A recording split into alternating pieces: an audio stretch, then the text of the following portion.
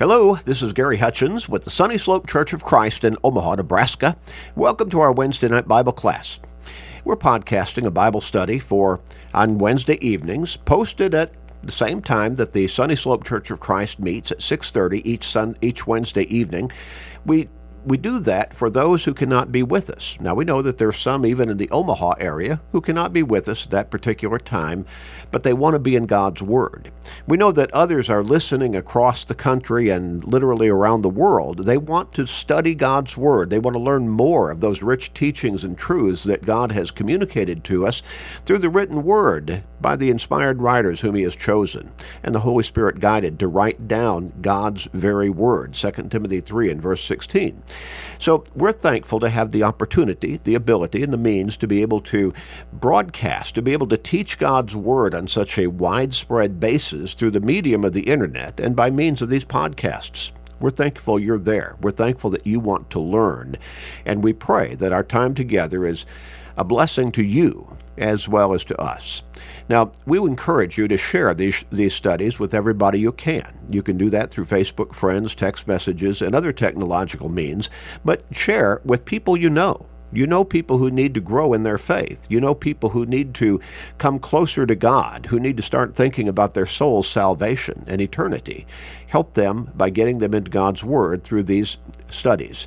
Share with your friends, your family members, your work associates, your neighbors, with literally everybody you can. With everybody you can. You may help somebody turn their life around. You may help somebody get to heaven. That'll be a great blessing for them, but it will also be a great blessing for you. Also, tell everybody to go to our website at churchofchrist.com, churchofchrist.com, and click on the podcast button. Sign up for our podcasting. Now, it's free. It always will be free. And when they do that, they will automatically receive to their smart device, whether that's their phone or computer or whichever one they choose, they will automatically receive our Wednesday night Bible class, our Sunday morning Bible class, all of our sermons, and a daily radio program Monday through Friday that we call Search the Scriptures, and a short Bible study, only about 13 minutes each day, but it's 7 days a week, keeping us in God's Word and thereby helping keep us focused on our relationship with God and also upon our faith, because faith comes by hearing the Word of God. And we call that short study every day today's Bible class. So tell everybody you can. And again, it's always free. Now we're going to get back into our study in the book of Jude. And I've been emphasizing how this one chapter book, very short, it really is focused primarily, I believe, on really encouraging people who are true faithful followers of God, or those who want to be true faithful followers of God, to make sure that what they're being taught by people who are supposedly teaching God's Word is really the truth of God's Word. A whole lot of false teachers out there, a whole lot of disagreements and contradictions in teaching between different religious groups. And I'm not talking about religious groups such as Islam and Buddhism and Shintoism and all those kinds of religious beliefs that are not Christian. I'm talking about a whole lot of disagreement and contradictory teachings between those who would claim to be Christians, and using the Bible as their source book for what they're supposed to be teaching. Tremendous disagreement and confusion over what it really is that God's Word says. Well, Jude talks about false teachers. Now, remember, we looked at verses 3 and 4, where he wrote, "Beloved," now he's writing this to Christians. He's writing this to members of the Lord's church. So he says, "Beloved, I was very diligent to write to you concerning our common salvation.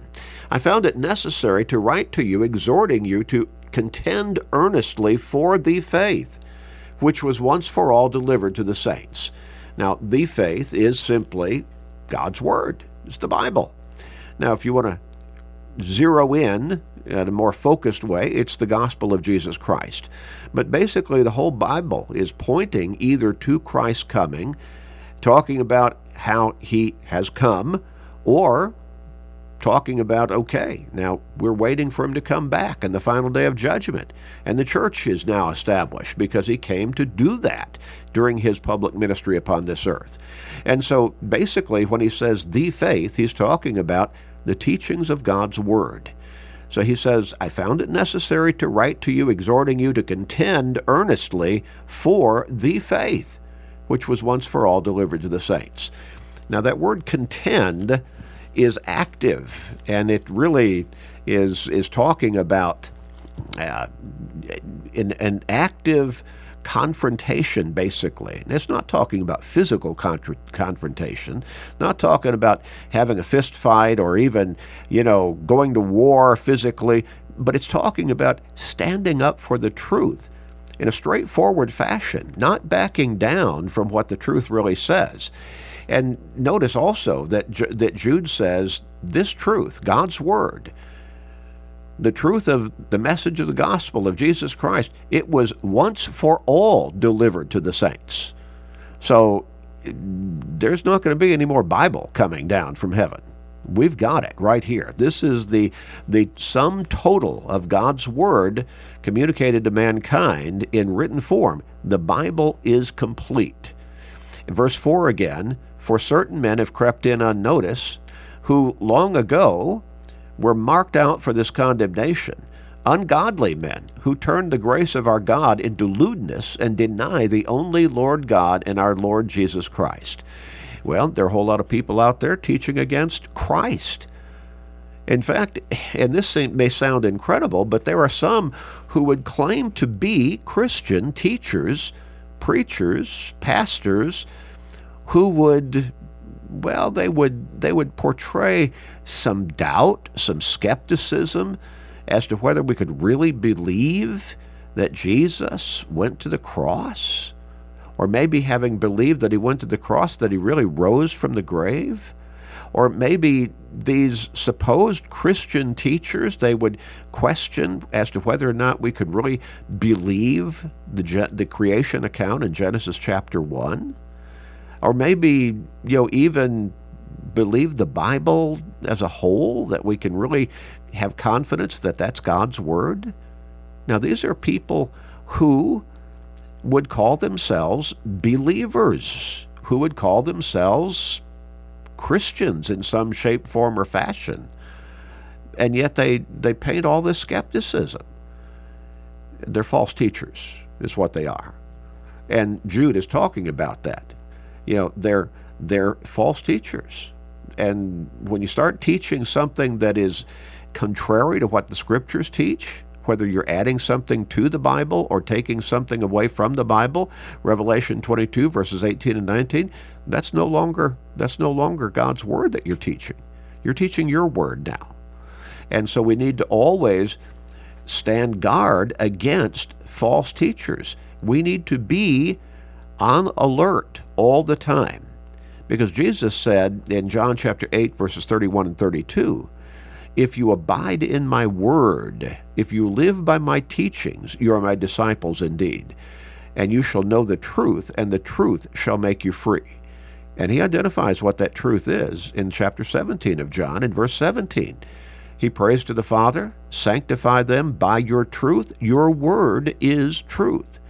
And Peter talks about that same recognition of God's word being the truth. In 1 Peter chapter 1, and we've read this before, but I want to read it again. And so he says in verse 22, 1 Peter chapter 1, since you have purified your souls in obeying the truth, through the Spirit and sincere love of the brethren, love one another fervently with pure heart, having been born again, not of corruptible seed, but incorruptible, through the word of God, which lives and abides forever. God's word is that truth which leads us to salvation in Jesus Christ, and ultimately then to eternal life with him in heaven. So it's no wonder that the Apostle Paul instructed, encouraged, admonished, exhorted in 2 Timothy chapter 2 and verse 15 to study or be diligent to present yourself approved to God, a worker who does not need to be ashamed, rightly dividing or handling correctly the word of truth, God's word.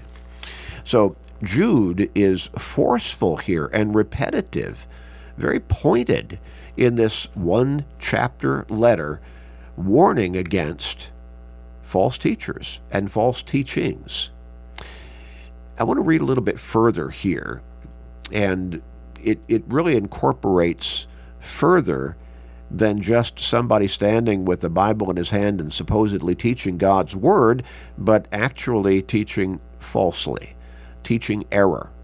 In verses 5, 6, and 7, Jude goes on and he says, "But I want to remind you, though you once knew this, that the Lord, having saved the people out of the land of Egypt, afterward destroyed those who did not believe, and the angels who did not keep their proper domain, but left their own abode, he reserved in everlasting chains under darkness for the judgment of the great day. As Sodom and Gomorrah and the cities around them, in a smaller manner to these, having given themselves over to sexual immorality and gone after strange flesh, are set forth as an example, suffering the vengeance of eternal fire." Well, interesting. So he's really covering here a couple of different bases, but in a way they're connected. Now first, in verses 3 and 4, he's talking about outright false teachers. And then in verses 5, 6, and 7, he's talking about people who at one time believed in God and maybe followed him faithfully, but then their faith weakened, or maybe it just went away altogether. They just stopped believing altogether. And when you remove God from your life, you're going to naturally, automatically enter into a sinful lifestyle of one kind or another.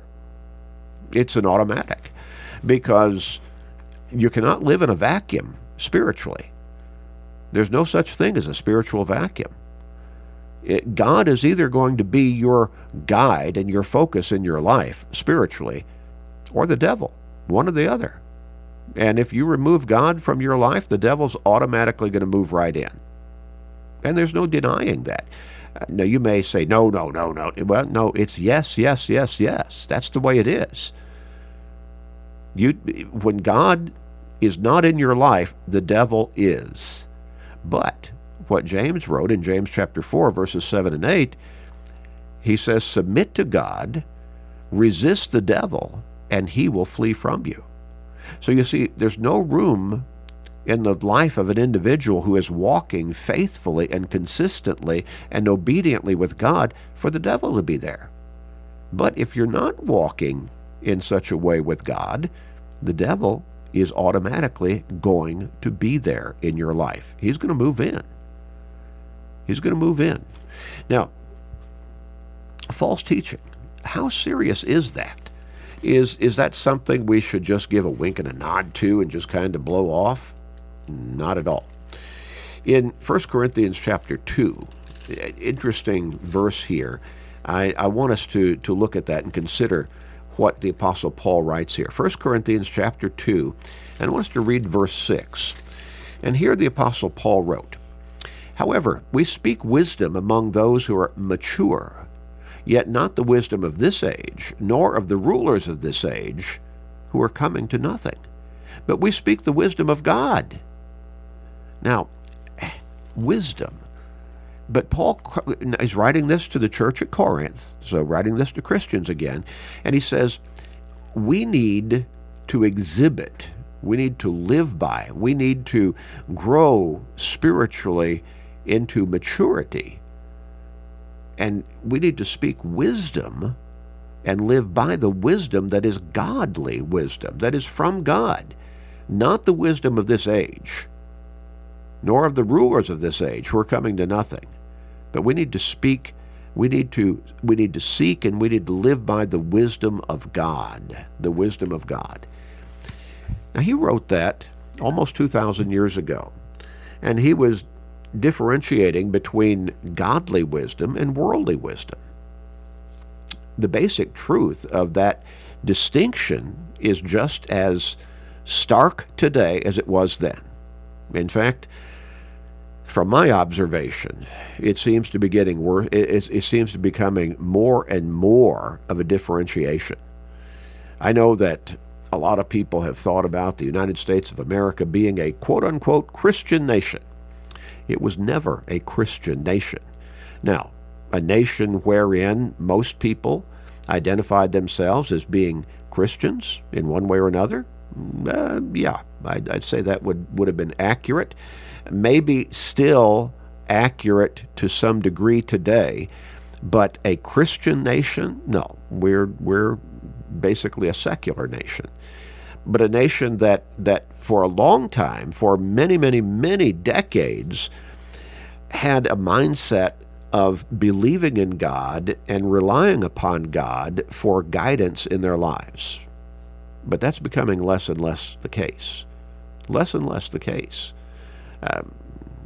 Studies are showing repeatedly that more and more people are not regular churchgoers, if you want to put it that way, that more and more people are becoming skeptics, agnostics, atheists.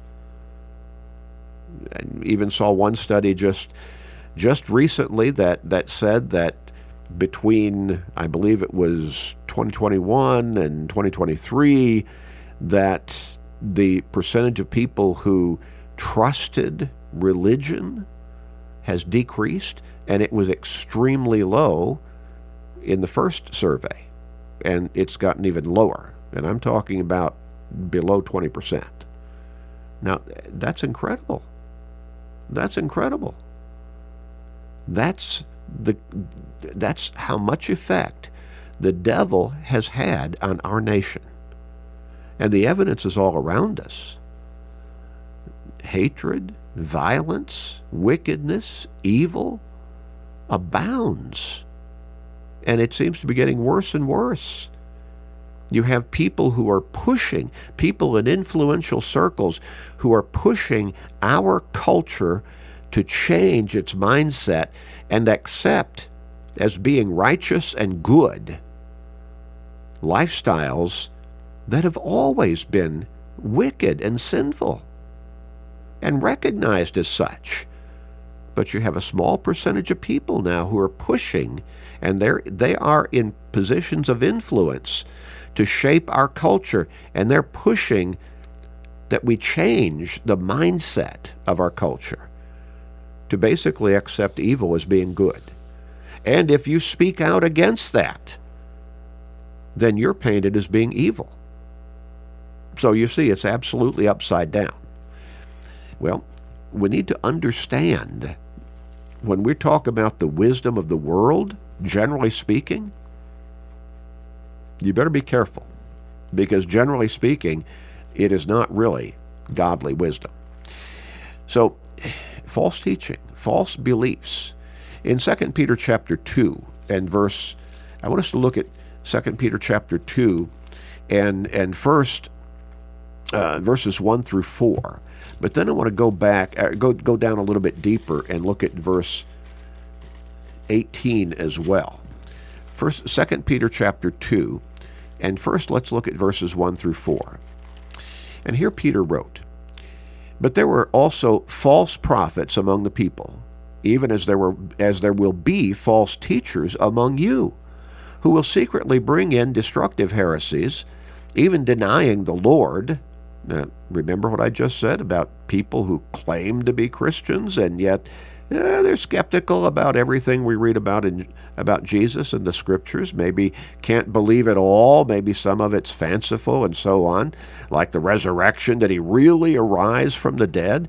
Yeah, he did. But you have some who might claim to be Christians out there, or at least believers in God and in Jesus, to start questioning, can we really believe that, or is that something that was just made up? No, we can believe it. In fact, it's the truth, and we should believe it. But notice again how Peter puts this. There will be false teachers among you who will secretly bring in destructive heresies, even denying the Lord who bought them, and bring on themselves swift destruction. and many will follow their destructive ways, because of whom the way of truth will be blasphemed. You see, people get into positions of influence, and they lead a lot of people to follow them. And the way of truth be blasphemed, because people will see the inconsistency. You claim to be Christians, you claim to be a believer in God, a believer in Jesus, and you're acting this way, you're teaching these kinds of things. You see, it's contradictory to the truth. He goes on in verse 3, he says, by covetousness they will exploit you with deceptive words. For a long time their judgment has not been idle, and their destruction does not slumber.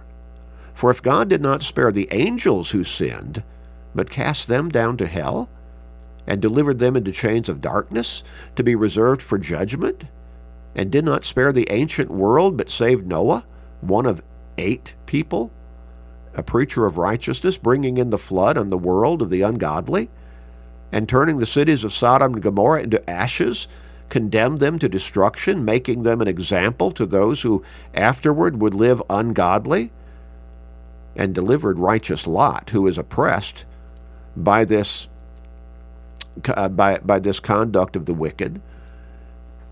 For that righteous man dwelling among them tormented his righteous soul from day to day by seeing and hearing their lawless deeds.